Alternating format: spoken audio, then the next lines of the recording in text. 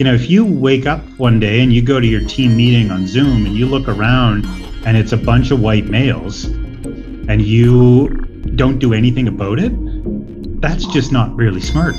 And some people will listen to me say this and they'll be like, yeah, but we just hire the people that are most qualified for the job. And so my challenge would be, well, what about all of the blind spots that you guys don't see because you're not different than each other? That was Shawn Wilkie on this week's episode of the People of Veterinary Medicine podcast.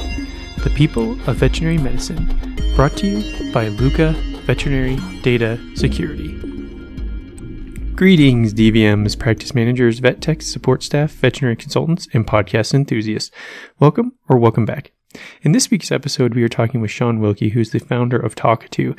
And Talkatoo is a speech-to-text app. So think like Siri, but more veterinary focused. So with veterinary industry-specific terms and language that it'll recognize.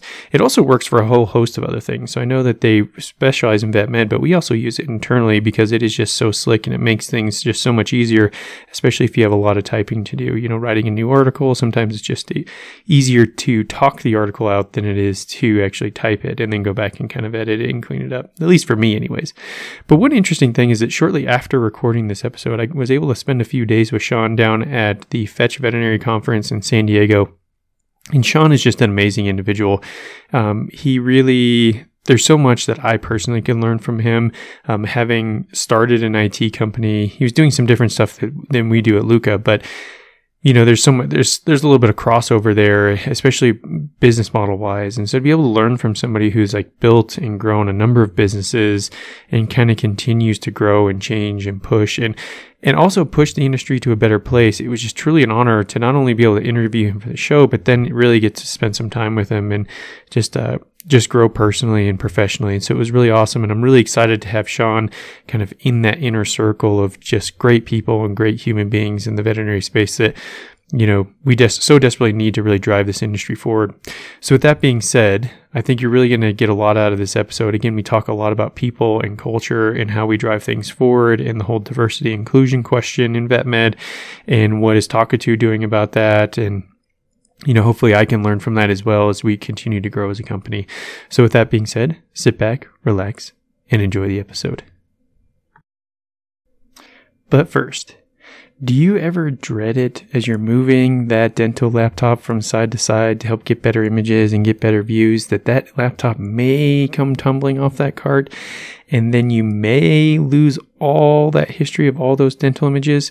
Well, fear not, my friends, we can definitely help you that. For as little as $20 a month, we can back up and protect all of your dental images so you never have the worry of dumping that laptop off the table or spilling some unwanted fluids in it and ruining it forever and losing all of those precious dental radiology images.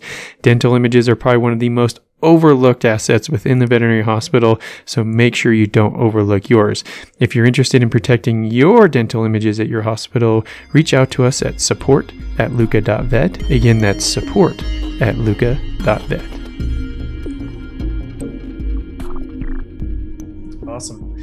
Well, for everybody that hasn't had the opportunity to listen to what we were talking about before we got started, I had to stop you because I was like, don't tell me too much because it'll ruin the show. So yeah, man, super excited to finally get to chat with you, peel the layers of the onion back, learn more about you.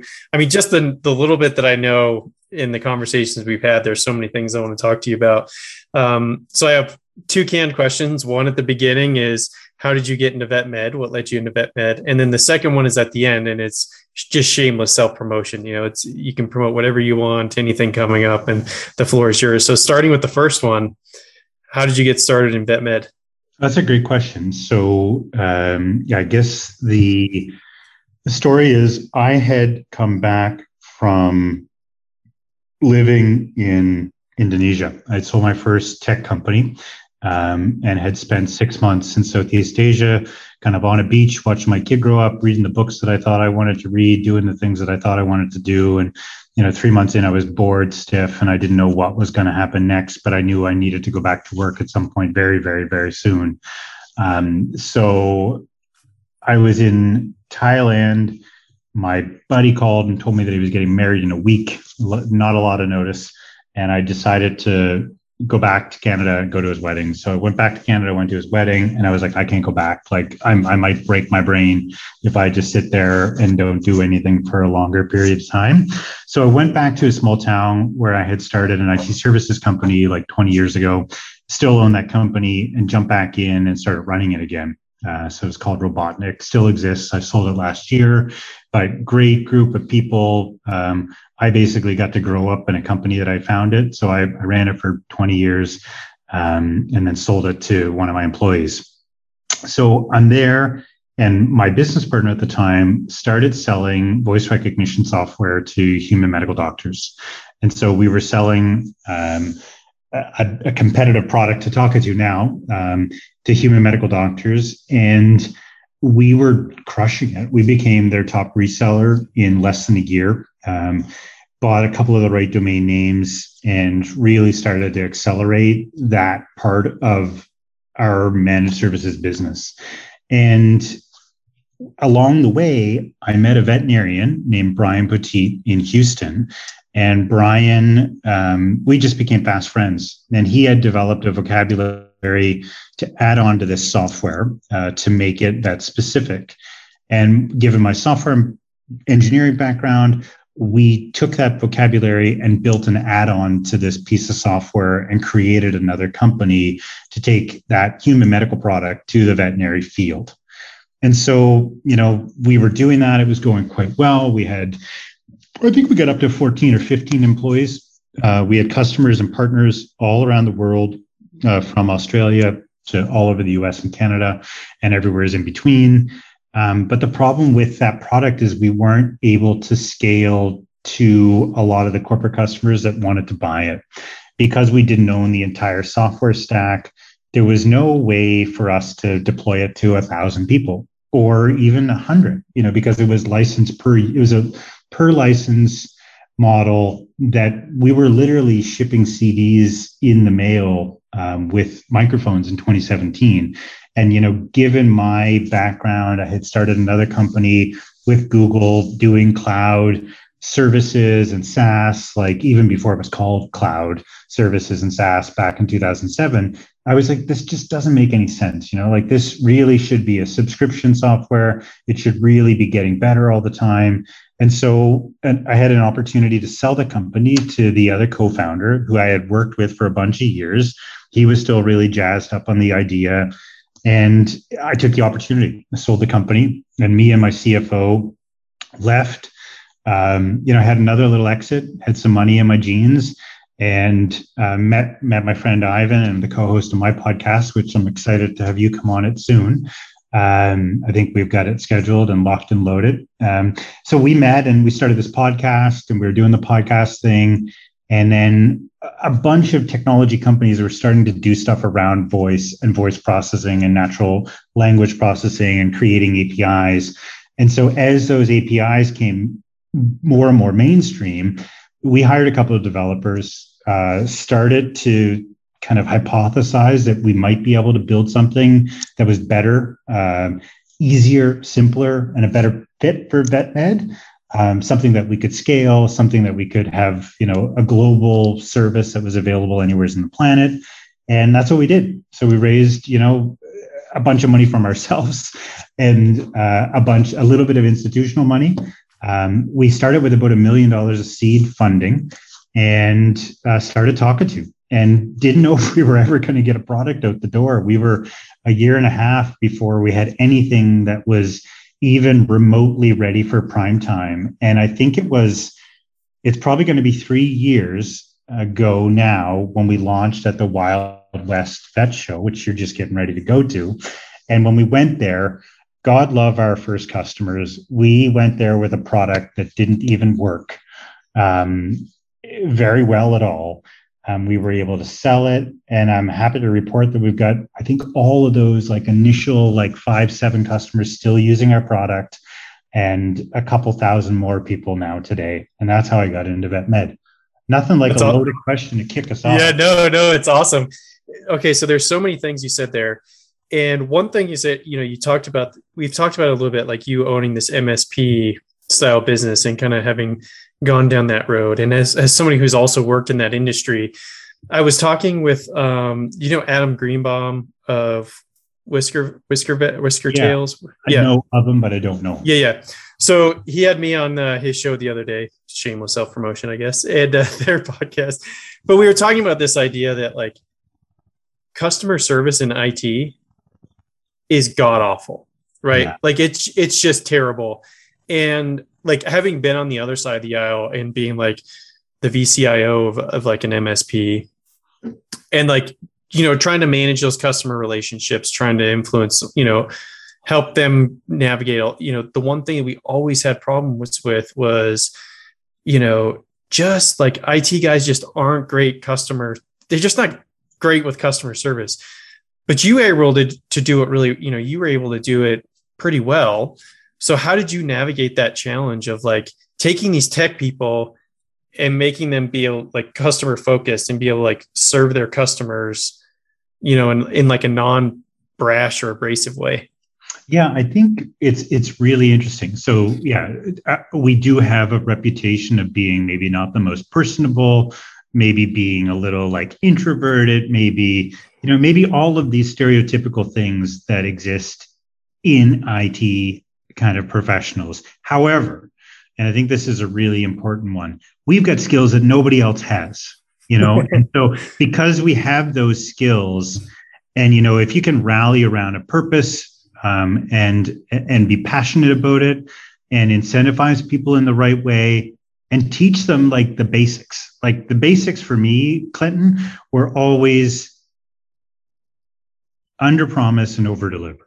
So if you think it's going to take, this was like the thing that would happen all the time because we had a retail component to our managed services business. It started out as a couple of retail computer stores, and it grew into a managed services business. And they still even have a small storefront today, but it's really like maybe 2% of their business. But what I would tell people all the time, and this kind of unlocked it for us, is if you think it's going to take 2 hours, I want you to tell the client that it's going to take 6. And if you think it's going to take an hour, like I'm going to times whatever you tell me by 2. And I want you to come up with your best judgment and then times it by 2 or 3. And then that's what I want you to tell the people it's going to take. Tell them you're not sure, but that's what you think it's going to be. And if somebody, if you're coming in to fix a server, or if you're coming in to fix somebody's like laptop, and you tell them it's going to be 3 hours, and then they come and show up to pick it up and it's an hour, and you bill them an hour, you've gone from like somebody that they don't like, don't understand, and worry that you might be like trying to take advantage of them, to their best friend. They love you now. They're like, wow, you told it. Whoa, this is awesome. And so that was kind of our guiding principle, and kind of like the thing that was our North Star at my company, is like this idea of like under promising and then over delivering. Yeah, I can really resonate with that. When I was putting myself through college, I worked at a Honda dealership, and I worked in the service department, and I started out as like the shuttle driver, so I would just like drive people to work or whatever. And then I had been there for so long. I think I worked there for like 7 years or something. And yeah, again, back to the idea of self-funding, right? Self-funding my way through school. And so that when I had to fill in as a service advisor, that was like what you just said was like the greatest learning thing that I had ever dealt with, because I had all these people that were like, where the hell's my car? Where's my car? Where's my car? And I realized that if I could call them before they called me, even if I was just calling them to say, hey, just letting you know, we're working on it still. We should hopefully have it. Again, tell them end of day. And then, if I call them at 2:00, they're stoked, right? Yeah. And so that was one thing at the MSP that, we were talking about customer service. I was like, that was one thing I was trying to instill the same thing, right? Because it's like computers are like cars in some regards, right? Like you can't do your job, you can't get around, you can't, like there's so many similarities. And so like that demand is really high. And it's interesting because, yeah, it is such a, when I worked in the government finance industry and building cloud services, we actually had an IT company that was like managing this server rack that we essentially were renting in Fort Lauderdale. And it was the same thing. I hated calling them, because they were terrible. And so it was like, I could really resonate, and I had been on the other side. So you had talked about starting a company that was in like voice recognition, and then you become like essentially a competitor to a company you helped start. So what was that like? I mean, and especially if it was like somebody you knew, I mean, what's that relationship like now? Is it rough? I mean, how did that play Yeah, out? I mean, it's a great question. And, as far as I'm concerned, like they're great people. They run a good business. They have a product that helps people. That's a better fit in some cases than our product. So, but yeah, I think it strains any relationship. I think, these were friends of mine and business partners, and I left and thought that I could do something better and started to do it. And yeah, it strains the relationship for sure. But like I said, I think they're good people. I've got no hard feelings. I learn lots from them, and I think they learned the occasional thing from me. And I'd be happy to go for coffee or tea with them any day of the week. Yeah, I know all too well. I guess I asked that out of some sort of a little bit of personal interest, having had to dealt with that myself, and really trying to do something different, something better. But like your old boss sees you as a competitor, and they absolutely they hate it, And I understand, but much like you, I'm in the same boat that I've got nothing but respect for him and the company, and I wish them the best. And yeah, sometimes like I get a lot from the people in the industry, like, well, could you work together? I'm like, technically, yes, we could. I don't Yeah. know that they want to right now, but Yeah, and I think we could. it's just like you got to be professional, right? This is Yeah. business. This is not personal relationships. And, it's, I think as long as you're respectful and as long as you're not like throwing FUD at them, like I recommended their software the other day to a customer of ours. It's a better fit for what they're doing than what we do. In this particular very specialized, highly technical use case, their product works better than ours. So I think transparency and honesty is important. Yeah. Have you read Carol Dweck's book, The Growth Mindset? I started it and didn't finish it. Okay. Many Well, other hundreds of books. yeah, I mean, it's like basically what you said is something that I have also tried to embrace, because it's like at the end of the day, like let's say right now, if all 36,000 vet hospitals came to us, even the NBA ones, and they're like, hey, we want you to help us, we would not be able to service them, right? Like if we got an additional 2,000 that were like all at once, we're like, hey, we want you to help, we could not handle that load, right? Yep. Like, and it goes back to this idea that, you're right. There are definitely hospitals that like I've worked with in the past where I'm like, I want nothing to do with you. I want nothing to do with you. You're not a right fit for how we operate. I mean, that's just the nature of the business, right? Yeah, I think the way that I look at business and our industry, dictation for professionals, and in this particular case, like the veterinary professionals, it's an ever increasing pie. It's not a shrinking pie, So I think that there's room for multiple providers in the space, and like everybody can have their own specialty. What we're really trying to do at Talkatoo is just to be, to alleviate the typing, for anybody that's stuck behind a keyboard, to do it in a simple way. And not all of the other stuff. We're not focused on like, a lot of advanced kind of features or macros or remote control of the computer. We've made an easy and simple to use solution, and that's a good fit for a lot of people in the industry. And for others, it's just not going to work. And that's okay, because there's a lot of people out there that need what we've built. So I want to circle back to something you were talking about earlier in this idea. You spent 3 months. Was it all in Thailand, or were you kind of spread across? Yeah, I was on the road for me and my wife and my child. We were on the road for 6.5 months. We spent the first 3 months in Bali, and then we were in Thailand for a month and a half, and then went to Europe, and then back to Thailand, and then from Thailand back to Canada. Yeah. So I mean, I love Thailand. It's one of my favorite places, actually. So my wife and I actually got married there.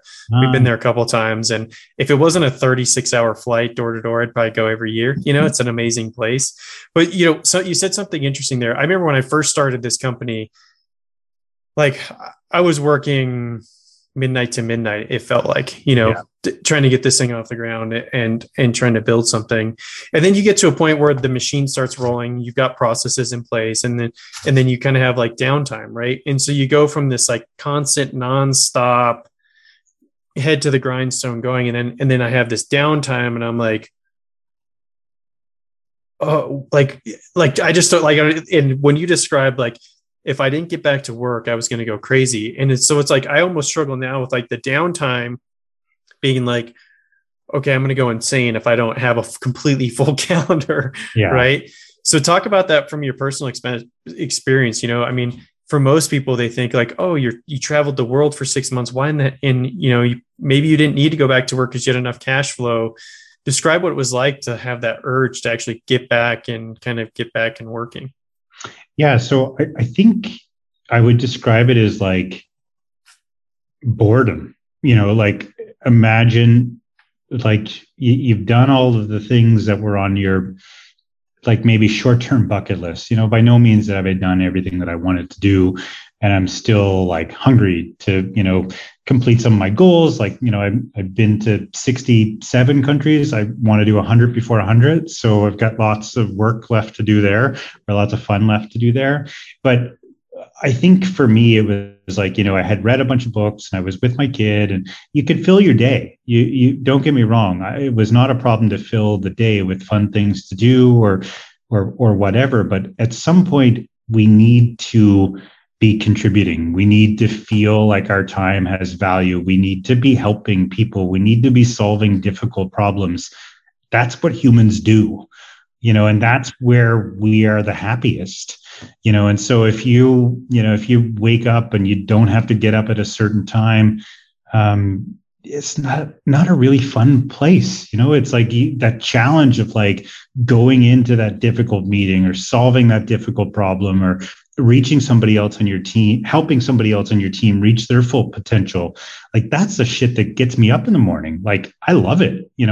I love my job at Talkatoo. Every day I work with like 24 of the brightest people I've ever had to work for. Half of them challenge me at least once a week. And I continue to learn and grow as a person, grow as a leader. I think that's what it's all about. And so like this idea of a mini retirement, which is what I would say I did, and when I was 32, was really quite lovely. And I would do it again, but I think like a month is the right amount of time for me. Like, I think anything beyond that, I start to like, not really know who I am anymore, like, or become somebody that I'm not really comfortable being. So, this idea of retirement kind of scares the shit out of me. It's interesting, this idea of like contributing.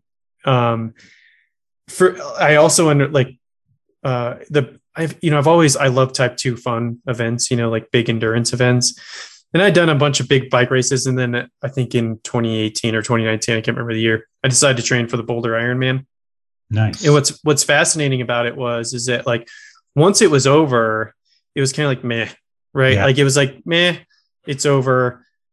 What was actually more enjoyable was the year leading up to that, where you're at the pool at 5 or 6 o'clock in the morning, and then you're on the bike at, lunch, and then, or, you're running in the morning and then you're on the bike in the afternoon, or however you stagger it. And it was like really the process for me was more enjoyable than the actual end result, right? Like the actual putting the work in and I mean, so I learned so many things about it, about myself and what's possible, in that process.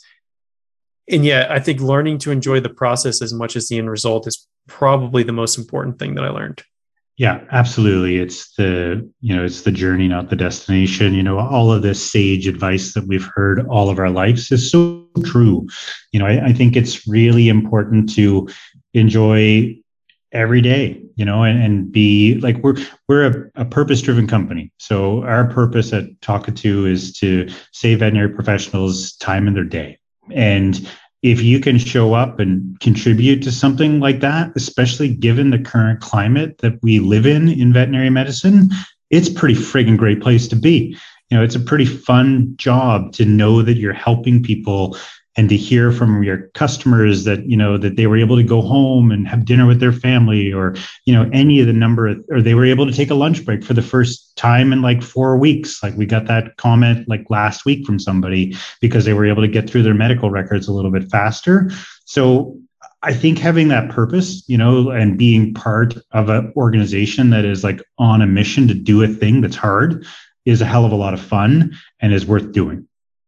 Great point. So, you talked about, to kind of circle this back to this idea of like doing something that's hard, but it can be a lot of fun. And you talked about, you've surrounded yourself with like 24 of some of the brightest people that challenge you every day. One thing that, obviously we struggle a lot with in Vetmed is hiring, especially with the current shortage. And I think there's many industries now that have a massive employee shortage. How did you go about building Talkatoo and finding the right people to surround yourself with? Because sometimes, like there's this concept of like, not only do we probably need diversity in cultural backgrounds or however you want to define it, but I think we also need diversity in ideas. And a lot of times for me, we see, you see job postings in the tech space and it's like, we want 20 years of network admin experience and all this stuff. And I'm like, yeah, but is that like, I don't know, like, is that, you could probably find somebody with like a year's experience that would be amazing, right? But they're not going to fill out the resume because they don't have the 20 years. So how have you gone about building this amazing team of people at Talkatoo and building that company up? Yeah, it's a great question. So I don't know is the first answer that comes to mind. It just happened. No. So I think that we were scrappy, right? It was our money at the start. And so we hired a bunch of young people. Actually, I'll tell you the story of how I hired our CTO, which has never been told publicly, but I'll just give it to you here. So we were just looking for a couple of software developers. We didn't even know what we thought we could do was possible. And so we put a co-op job posting out, and we live in Halifax, Nova Scotia, which is, Atlantic Nova Scotia, so all the way to the East Coast in Canada above Maine. And we're in a town that has 6 universities. So lots of young people, lots of talent, lots of people looking for co-op work placements. And so one of the schools had a computer science program. We posted a job looking for a summer intern, and we had 17 people apply for the position. And surprisingly, every single one of them was Asian, which I thought was really interesting, especially like, we're in not rural Canada, but we may as well be. And so we had 17 people and they all showed up and we did interviews with everybody and a bunch of nice people. And I had given everybody an assignment. I'm like, take this API and this API documentation and go build something that shows me that you understand how this API works and understand how to read the documentation, and come back and show it to me. And we'll take a look at it and we'll give you a job. So out of the 17, one person, our now CTO, Brendan Chan, took the assignment, went to his mother's kitchen table, worked for 12 hours straight, called me the next morning after he had finished building something to tell me that it was ready and come back in and show me. And so he came back in and showed me. He kind of knocked my socks off. And so that was how we begun this company. That was employee number one, is, one of the smartest people that I've ever worked with, that, really had been developing video games since he's been like a teenager on his own time. And so we hired his friend and his friend's friend and his friend's other friend. And then eventually we ran out of friends and we started to dive into our own networks of people that we had worked with in the past. My co-founders, the 3 of them, have all built companies before, have been in the startup scene. So there was 3 of us to start, or there's 2 of us to start as co-founders. And then we pulled a buddy of mine into the company that had been with every major IT company like Oracle, SAP, Google, was one of the early employees at LinkedIn and built up Sales Navigator and a bunch of their tools. So we had amassed this group of people that we had worked with before and that we had kind of all had a sense of who each other was. And then we started to hire our people that were in our network. And, and that got us to about 20 people. And now we're just starting to grow beyond that. But I'd say the way that we're doing it is with our purpose and our core values, right at the top of everything that we do.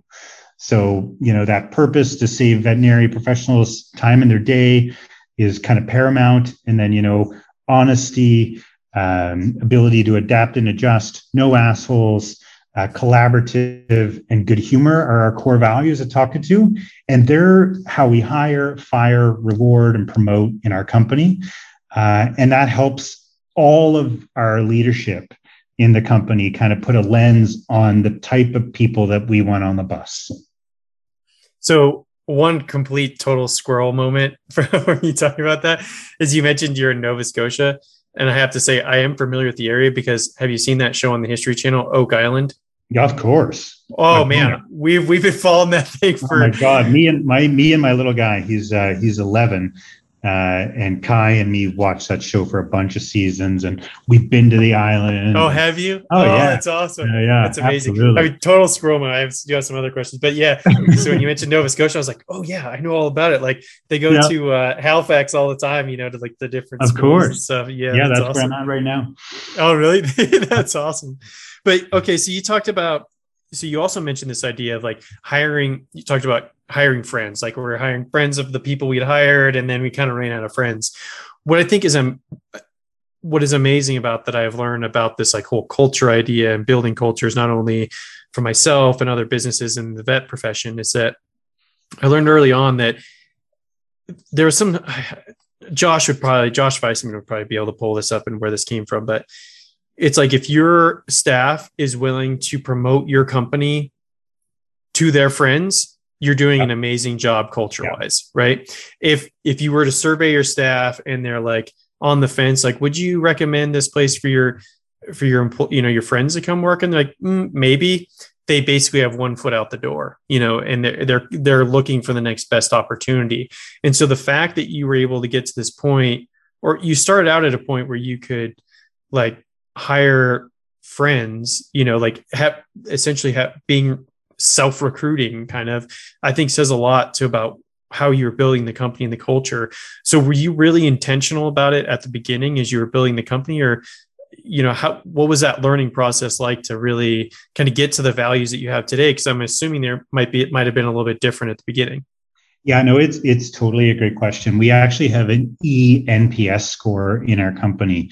And right now we're in the low 80s. So that means on a scale from minus 100 to plus 100, we're just 83 right now, as far as people being willing to promote the place of work to their friends or the people that are in their network. So that's something that we actually measure quarterly. And is really, really, really important. I mean, in the work that we do in this kind of whole IT sphere and software sphere, you're only as good as your people. And so it's something that, requires a lot of work. And as the CEO, it's something that I'm constantly paying attention to. So, so I think it was very intentional from the start. I've built companies before. I've built bad ones and good ones. I've been part of rocket ships and, and dismal failures. And it's always about the people, the brighter the people, the better you pay them, the better products you can build, the better software you make. The diversity is huge as well. We've got a really diverse team, all kinds of different ethnic backgrounds. Diversity is kind of at the front of our hiring efforts right now. There's certain groups that we're prioritizing above other groups because building software for everybody is what we're trying to do, everybody in this profession. And we're not just trying to build it for white males. Right. Yeah. So what you're saying is I can't apply right now is what you're saying. Yeah, we got enough white guys. All right. Nothing against us, but it's exactly. Really important. I mean, and it's something we went through an accelerator, Clinton, with Google a little while ago, and we got a lot of diversity and inclusion training. And then, I've had some people on our podcast that have schooled me and really opened my eyes to like, we're not building software for like one small segment of the population.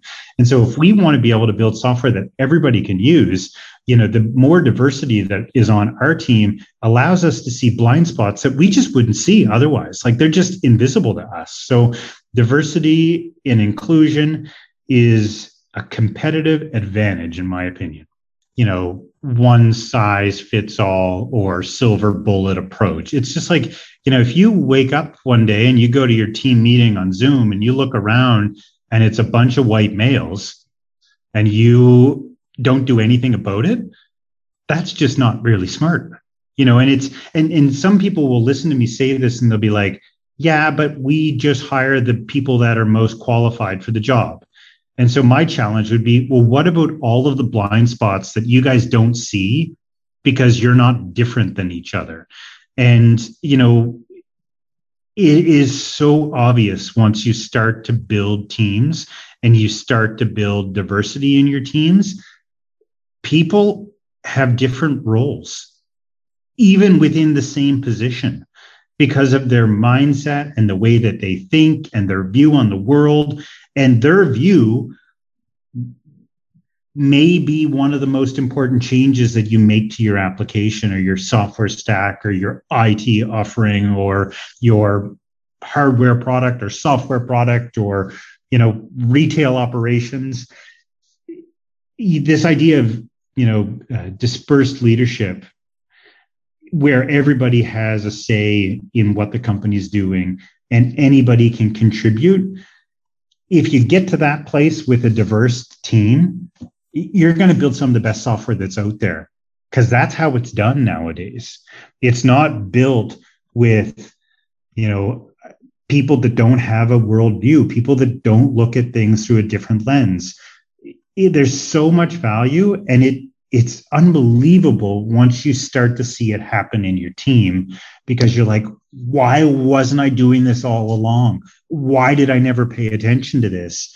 Because everybody has a different way of looking at the world, which means that we all have different ways of solving problems, which means that there's opportunities to solve problems faster or different when you have those different viewpoints.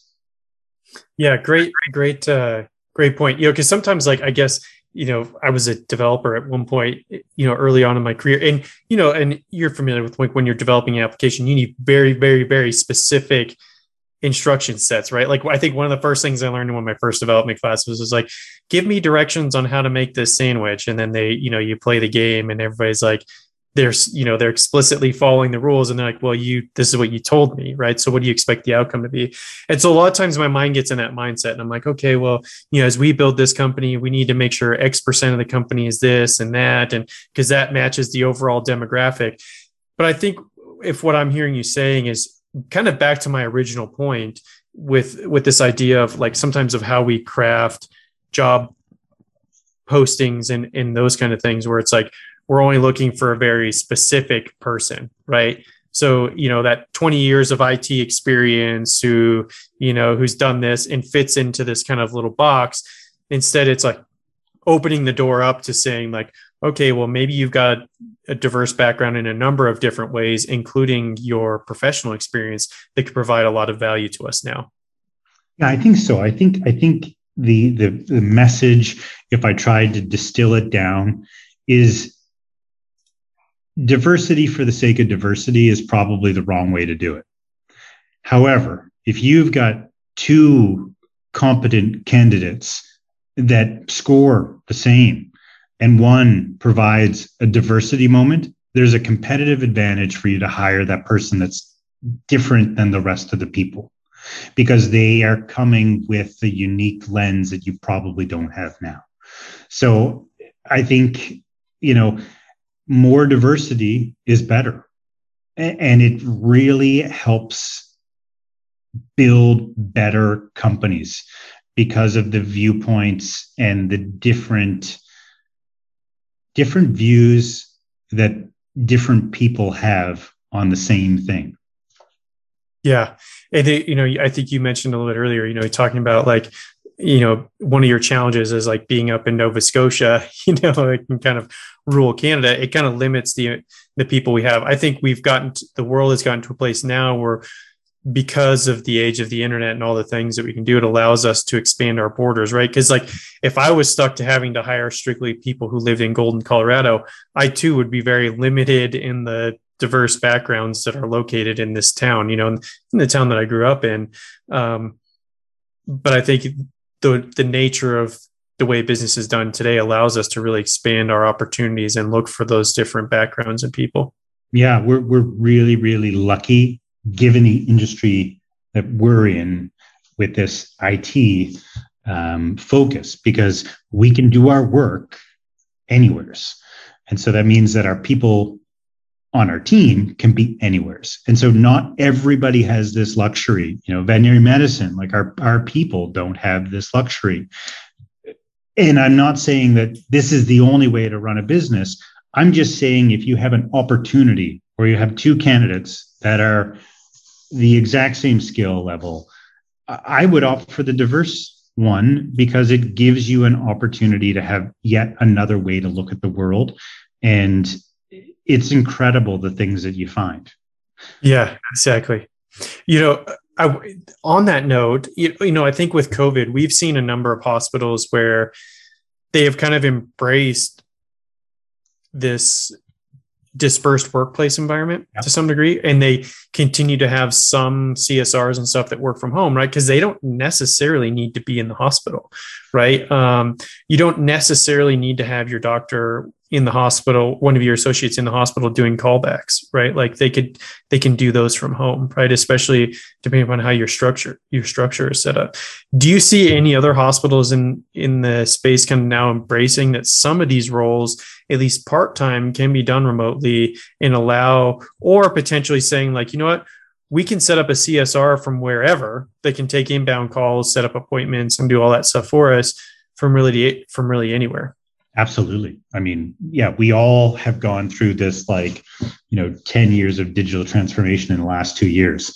And I think a lot of people that might have been thinking about embracing tech, whether it's telemedicine or having some CSRs that are remote or having a second shift to cover the phone or somebody to cover the backup phones, have embraced technology. They've got phone systems that allow them to do this stuff. They've got, cloud-based PIMs now. So yeah, people can, in this industry, even work from everywheres or anywheres. And I've had a number of people that I've heard that, we're about to lose staff, and they said, well, why don't you work remotely? And then they moved, like a time zone away, like 1,000 miles. And they were still able to stay, and they didn't have to lose that person. So I think this whole world of work that we knew so well for such a long time is shifting like crazy. For me to think that I've got 3 people on the West Coast, I've got 4 people in the middle of Canada, I've got other people on this coast and all over the place, and a couple of people in Europe on my team, just blows my friggin' mind. But somehow it all works. Somehow, the pandemic has shown us that, people don't need a babysitter. If you can just trust them, they'll probably do more work than you even thought they would. If you give them the latitude to, work in the way that's best for them and in the environment that works best for them. And the thing that's been blowing my mind lately, like yesterday, I was in the office for the first time in a long time, a couple months, and it was full. We haven't mandated anybody to go back to the office, but we had a full team of people in the office that wanted to go in and hang out. Today, it's empty, and that's okay. Like that I think it's just fine. Allowing people to have the latitude to work how they want to work, but still be measured and still have to, perform. But then give them the flexibility to figure out how to do it, I think makes for stronger cultures as well. And I think that, there's this whole kind of leadership dilemma going on right now. Do we have to have the people in the office, in order for work to get done? And it's hello, guys, what about the last year and a half? Is anybody's business completely tanked or gone, gone adrift, and I think that what COVID's taught us is a little bit more flexibility in the way that we think about work. Will build better cultures and will build better companies. Yeah, you know what's interesting is I guess I'd never really thought about it, but like one of our marketing and content writers, he's in Kenya, and yeah, you know, at first, like, because when I was looking for somebody to kind of take that role on and handle a lot of that, you know, it was like, well, you know, you're how, you know, if you're writing a lot of content, how's your English going to be? But he's been amazing. Like, and even though we're on like completely opposite time zones, like it works. Like he just gets everything we need. Like he's amazing. Like it is interesting to also like, I love coffee. So like at some point I want to get to like Ethiopia, and Kenya like has some amazing coffee. Yeah. Yeah, exactly. Yeah. So like gives me an excuse. I'm like, oh, you know, business trip, right? Like I got to go have a meeting with our content marketing. Yeah. But it's interesting because it's like I never would have thought like, oh, well, you know, somebody in Kenya. I guess what opened my eyes to this is I read Tim Ferriss's 4-Hour Workweek book a long time ago. That's why I went to Bali. That's the book that I. Oh, was it? Okay. Yeah. That's. Remember that section of the book where Tim is like, what are 3 things that you could do right now that would change the rest of your life? And so mine were like, quit my job, sell everything that I own, and move to Indonesia. And you basically almost did that. I did exactly that. Yeah. That's awesome. Yeah, that's awesome. But yeah, so I mean, but a great point. I mean, in the fact that like now we really can open up back to that original point of being able to open up your doors to a whole host of different people to be able to fill roles and provide and help you grow a company. And that's a tough thing, right? And it's so I would, you know, as somebody who's, you know, running a company not as big as Talkatoo and doesn't have as much staff, if you had advice for me, or like maybe a practice owner that's listening to this, it's, you know, like we work with a lot of associates who are going to become practice owners and they're trying to get everything set up. What advice would you give us as far as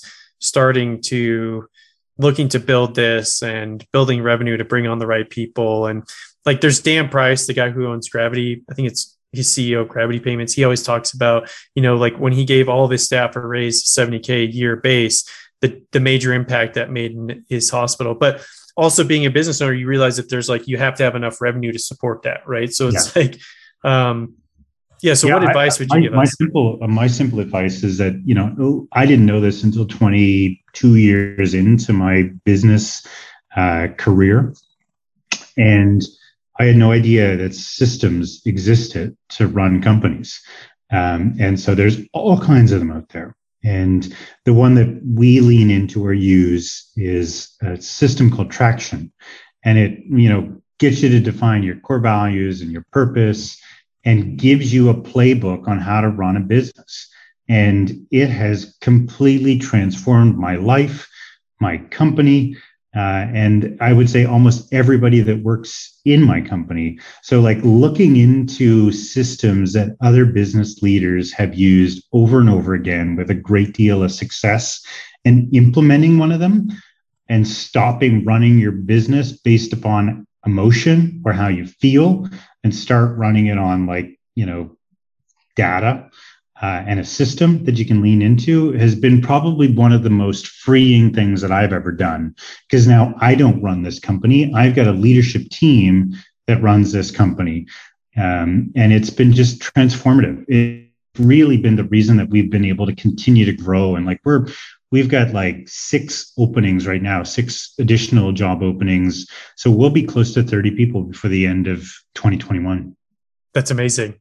You know, and again, I love that because I can really resonate. I worked for a company, and I feel like part of my job was just talking the owner off a cliff anytime somebody else entered the space that we were in, right? And it was just like, oh, did you see that so-and-so is now trying to get in the industry we're in? And it was like, whoa, dude, like, it's okay. Like, that's fine. You know, like, again, back to this idea that like, you know, we're not running our business off emotions, right? This emotion that we're now afraid of potential competition.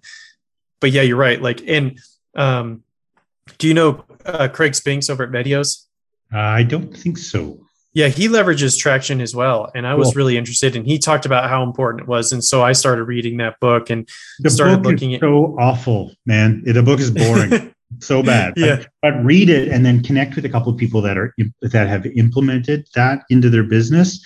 Man, it is it's game changing. Like, and big companies use it, and small companies use it. I know people that have a team of 3 or 2. I know people 2, and they use traction in the level 10 and like all the different components. And it's just, once you start doing it, you're like, this makes so much sense. Why wasn't I'm so dumb. Why wasn't I doing this before? Right, just to give yourself like a cadence for meetings and a way to lead and a way to like, there's a concept of letting go of the vine, which is like, trusting that other people are going to do the thing that you need them to do and just getting out of the way. And, I was running companies since I was like 16 years old. And the amount of things that I did that were so dumb, like the number of times where I thought my role as the guy running the company was to act like some kind of crazed lunatic and get people to be scared that I get mad if they didn't do the thing that I wanted them to do. Like that was how I started. That's what I thought you were supposed to do. I thought you were supposed to be mean to people and boss them around. Man, that doesn't fucking work. You're right. It doesn't work at all. It has the opposite effect. That's when people steal from you, when they lie to you, when they would cheat you at any time they could. What you want to do is like build a team and do some shit together, do some good, hard stuff together, and roll up your sleeves too, and not be afraid to like, go into the trenches and figure it out with your team. And when you lead with purpose like that, it's fun. Like, I love everybody that I work with. They're amazing people. Like, I would take any of them out for beers tonight. But that's not going to happen though. Not every night, but it's just really interesting. It's like when you kind of get to that place where you can have like healthy dialogue and they can tell you that they think you're wrong. And guess what? Like, I'm wrong all the time. And it's so incredible to work with like 23-year-olds that will go to you and be like, you're wrong. Like you're just wrong for these reasons. And I think you just don't have all the information and we should do it like this. And you're like, as the guy that's like, in charge, it takes a little while to be able to be okay with that.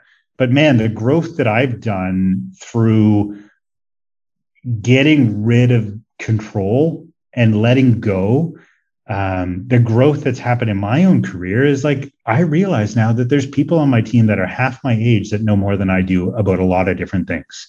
And if you just get the hell out of the way and let them do what they're good at, it's incredible what you can come up with. Okay. So I feel like there's a lot of bosses that I've worked for in the past and a lot of practice owners that I've worked with that really could use that advice. How did you learn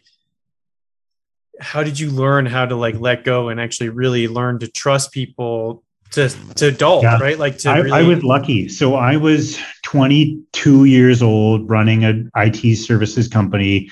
And I got asked to be on an economic development board with a bunch of what I would consider bigwigs, a bunch of multimillionaires that have done a lot of things and vice presidents of this organization and that organization. I was a young buck and they were like, oh, you've got lots of energy. Let's get you involved and get you to volunteer.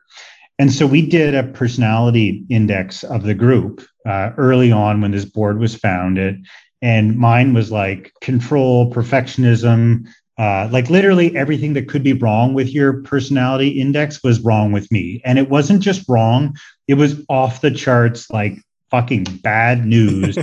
Get this guy out of that seat. And one of these guys on the board that I really respect came up to me and he's like, you've got some big fucking problems that you need to really work on, or you're going to be you're going to burn out. You're going to like be unhappy. You're going to hate your life. And I was like, what? I thought I was doing so good. I thought I was like perfect at this stuff. Everybody was like stroking my ego. And, everybody was saying I was like this amazing, like young entrepreneur. And the reality was I had no sweet clue what I was doing. I was trying to do my best, but I was a tyrant. I was awful to work for. People quit all the time. And that one guy coming up to me and saying like, hey, you should really like look at this and do something about it. started this journey for me to develop as a leader, where I went out and I hired a consultant to like help me with the things that were wrong with my personality and my perfectionistic tendencies and like all of these like personality problems that were like staring me right in the face when I went to look at them. And I was like, oh, I wonder if that's why that person quit, because I was such a dick to them, and then it like caused me to have this like moment of self-reflection. And it's been a 20 long year journey of like trying to figure out like when to not be mean and when to encourage, how to manage, tons of that type of stuff. But like, I also had like mentors that recommended simple little books like The 1 Minute Manager. Oh yeah, that's a good one. I read that one. Yeah. 60-page book. And you read that, and if you think the way that you get things done is yelling at people, and you read that, and you're like, oh God, I got it all wrong. And so there was a lot of those moments along my career path to date, which is I got this all wrong, or I'm super frustrated. And instead of being super frustrated, like, just going out and going for a walk or going for a run or going to the gym or doing something besides going and yelling at people that you're only going to make everything way worse. So I just think I had a lot of learning along the way, and I've had a lot of great mentors that have taught me a lot of things. And I had a lot of firsthand experience with people like I used to be like along the way. And I saw how their teams just don't function well. They're not highly successful organizations. You can only go so far with that kind of mentality. So how, because I think there's a line between, there's like this fine line where it's like you have to remove yourself as the business owner and kind of the big picture director of the organization, but you still have to be present to give the support to your team, right? Because if you completely check out and there's no kind of like direction, things can also come off the rails, right? Especially if you're like, so how do you balance that, like being involved but not being overly involved, if you know what I mean, like to like a micromanagement standpoint? Yeah, exactly. That's exactly what I thought you were going to say. So the difference between a manager and a micromanager is a manager will ask you to do a thing and be there if you need help to do the thing. The micromanager will stand over your shoulder and tell you how to do the thing.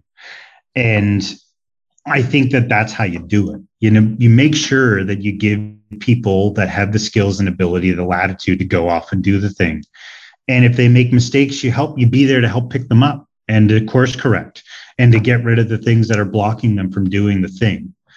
But as far as like, it's the rule of 10, like if you teach a couple of people how to do it, they can teach a bunch of people how to do it, and they can teach a bunch of people how to do it. And you give them the creative flexibility and freedom to do things the way that they think is best.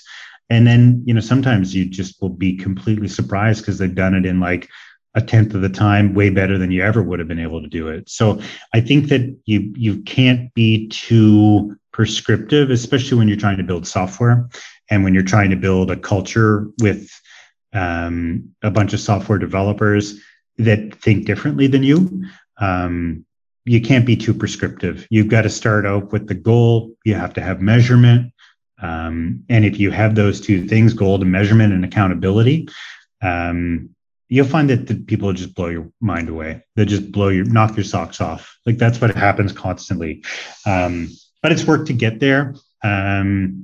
But yeah, I look at my role as a CEO of this company is just getting rid of the blockers. Like, what's in your way? How can I help get rid of it? How can I support you? Yeah, great point. So going back to what you were talking about earlier and like learning, having this executive come to you and be like, dude, you've got serious like personality problems that are going to really prevent you from growing this company. And then you start to look at hiring consultants to help you better understand how to like change some of these behaviors. Do you have an example of like where you can remember like the first project where you really like, okay, this is killing me mentally, but I am going to let go, let them drive. Yeah, I do. It's back to the IT days, back to like deploying new computer systems in an office. And I was like, uh, the most ridiculous perfectionists that you've ever met. Like I would go out and we'd deploy, 10, 15 computers in a small business, and I'd arrange the cords and coil them up. And I knew the quarter turn of the cord would make the coil like perfectly round. And I remember being like, okay, like I'm kind of trying to run a company. I've got 4 people working for me. I probably shouldn't be coiling up cords. And I show the guy how I normally did it. And he's like, okay, great. He's like, I think I have a better way. And I'm like, oh God. Better way? You don't have a better way. I have the best way. How can you have a better way? And then coming back and seeing, that this guy had, gone and bought some of these Velcro ties and then had like collated them all. And it was a better way. And I was like, oh shit, people have better ways. I don't have the best way all the time. And that's a really like stupid example, but it was the first time where I had kind of let go and I looked at it and I was like, okay. And it feels good. It feels good when you let go and then you look back and you're like, oh shit, they're better at this than I am. Like and that's when I think I truly knew that I had the capability of being a leader. There's one when I was able to let go of things that were like small details that mattered to me that maybe didn't matter as much as they actually mattered. When I was able to let them go and like stand back and watch people do better work than me. And I think that's like a really defining moment for me in my career, realizing that like there's a lot of other people out in the world and a lot of them know way better than I do. And just being smart enough to get out of the way. Okay, so as we come down to the end, and before we get to my last keen question, the other thing I would love from your perspective, we're all spiritual people to some degree, depending on how you express that or enjoy that. I feel like there's a spiritual element to every person. And so, having run and grown multiple companies, is there anything from like a non-material view, like something about you from multiple companies where you're at now that was kind of just like a big life lesson, like something that, as you've gone from like starting companies when you're young, completely having to change your leadership style, exiting that company, thinking you could live on the beach forever, and then be like, no, I got to go back to work. And now you're like trying to hire, now it seems like you're going through this growth phase of understanding, like, how do we bring in people of diverse backgrounds and experiences and really do something unique here? So if you look back on this like culmination of things, like is there kind of one big life lesson that's kind of that you really would take away from all these experiences? Yeah, man, I think it's really simple for me. Like what gets me up in the morning is helping take somebody that can't make eye contact, that is really smart, that can't stand up for themselves or speak in public, and turning them into a world-class ass kicker that gives advice to the best people in the world on the subject area that they work in, taking them from being like quiet and shy and meek to being an ass kicker. That's what gets me up in the morning. That's what I love. That's what I do every day, is try to help people that are on my team, like be the best in the world. I love it. Like it's more important than money or any of the other things that I do, is like helping people reach their potential. I've had a lot of people help me along the way, and I just love doing that. That's my jam. Yeah. So for people listen to the podcast, I'm a total theology nerd, and there's a Buddhist concept, especially Mahayana Buddhist, which is Tibetan version. It's like you reach this stage of like a bodhisattva before you become completely enlightened, and that bodhisattva's primary role is learning the value of helping others, right? And the happiness that then in turn creates for you. And as listening to you talk about that, like at the end, like, sure, maybe if it's for your company, there's some sort of monetary value, but I would think that even if they weren't directly working for Talkatoo, you would probably still get the same value, satisfaction, like life fulfillment feeling, even if they were working and doing something completely different. And that's another thing that like has come on the journey too, is like this idea that just because somebody doesn't want to work on your team anymore, that they're a bad person or they're this or that. I remember early on, we lost one of our kind of key developers, and we had like a nice send-off party for her, And it was really great. And I still really like this person. She's got some shares in our company. She was a great member of our founding team. And we let her go with a celebration as opposed to like, how could you dare leave us? Which was, one of these old concepts of like, if you're going to leave us and go work for another company, you're somehow bad. People need change. People need variety. Like sometimes they need to switch it up. And I think like the way that you look at the world and the events that happen around you influences so many things inside your own company. Like that one example, like of an early person that was a key person on our team, that is our culture, right? Our culture is like, good luck, like, I hope you go out there and crush it, as opposed to like, how dare you leave and you're going to ruin everything. And, that's just not good. And it doesn't make anybody feel good. So I think there's lots of life lessons along the road of running companies and building teams. And those are a couple of them that I think are pretty cool. Do you follow Gary Vaynerchuk at all? Yeah. Yeah, I think he had like some like cartoon meme the other day. And it was like how to properly treat a company, an employee that's leaving. And it was like same thing, like just basically what you said, like they celebrated this person, like, oh, such an awesome job. And as the last one was like, as they're walking out the door, the new applicants walking in, and they look at that person, they're like, you're going to love working here. Yeah. Yeah, absolutely. Absolutely. And it's really interesting kind of going through that process because you hear about that, like in very strange ways, like it comes back to you. And, when you're trying to build a company with a limited pool of human resource, like those things are really important. And there's a lot of lessons. I mean, man, just one of the things that I was jamming with Rob Tremble with just like the other day in Colorado, just close to you, was just how there's a lack of leadership in the world we live in. People don't know this shit. People haven't had anybody pull them aside and say, you know what, you're going to get more out of your people if you treat them like people. And, it's not everywhere, but I wish people knew this stuff because it's not rocket science. It's counterintuitive. Yes. Like I'll give anybody that like wants to challenge me an ear because it doesn't necessarily make sense. It's not necessarily what we see in the movies. It's not necessarily what everybody tells us when we're like, starting our career, but it's reality. You treat people good, they treat you good. And the same goes for an employee-employer relationship.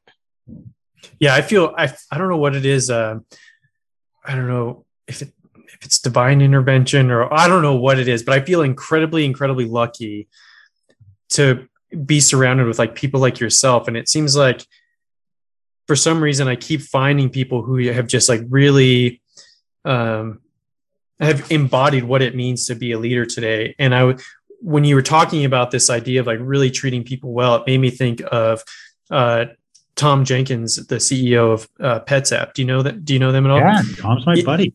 Yeah, Tom is amazing. And he, one thing that we were talking about is he was like, well, a lot of times we as business owners have to ask ourselves, if I want them to do something, what's in it for them? Right? We never think about like what's in it for them. For so often, there's this idea if you own a company, it's like, well, what's in it for you is you have a job. You should feel lucky to work for me. You know what I mean? And it's like I feel like great leaders like yourself and Tom are shifting the dynamic where it's like, no, I'm really lucky to have you working for me. And we chose you because you are special and can really bring something to this team. And so if I'm asking for something extra, yes, you're right. What is in it for you? And how can I help it be more also about you? And I think that's a major mind shift that a lot of people and a lot of companies are going to have to make, I think, to really survive and grow. Yeah, I think it's uncharted times. Things are getting more difficult. We should all just treat each other as best we can. And I think it's a lot more fun. Yeah, 100%. Well, we've gone about 5 minutes over here, so I greatly appreciate your time, and this has truly been fascinating. So, yeah, the last canned question is just, is there anything you want to promote? How can people find out more about Talkatoo? Yeah, the stage is yours. Awesome. Well, I really appreciate that. So, Talkatoo, we're simple to use dictation software for anybody in their vet profession. So if you're a receptionist, a vet tech, or a veterinarian that struggles to stay ahead of your paperwork because you don't like typing or you do too much of it, you can go to our website, talkatoo.com. and do our free trial. It's totally free. There's no commitment. You don't have to put a credit card in. You'll have a better experience if you try one of our microphones that comes along with the software, but you can use it with any mic. And I'd love to connect with anybody, whether it's related to the podcast that I do, which is the Veterinary Innovation Podcast, or Talkatoo. Reach out to me on LinkedIn, or I'm just Shawn, SHAWN, at talkatoo.com. Awesome. Well, thank you so much. And I will actually say we were actually just promoting Talkatoo to a hospital just yesterday. Actually, we were totally, it was a new customer that we're working with, and on random came up, and actually Logan, she was like, let me show you, I've got it up. And so, yeah, we were able to kind of do like a live demo right there. So it's awesome. Yeah, it's great. I mean, it truly is great. Well, I would really appreciate that. Yeah, we've taken a lot of time to make it simple and easy to use. You don't need to learn anything. It literally has one button. So yeah, exactly. It's amazing, right? Like Google, right? Like one square, on a page. Yeah, exactly. Yeah. Well, listen, man, I really appreciate this. It was a lot of fun. It was good to get to know you a little bit better, and I really love this kind of format of just kind of like connecting with people. And we'll stretch it out on an upcoming episode of our podcast, which I'm excited. Yeah. Sounds great. Looking forward to it. Thanks, man. Cheers.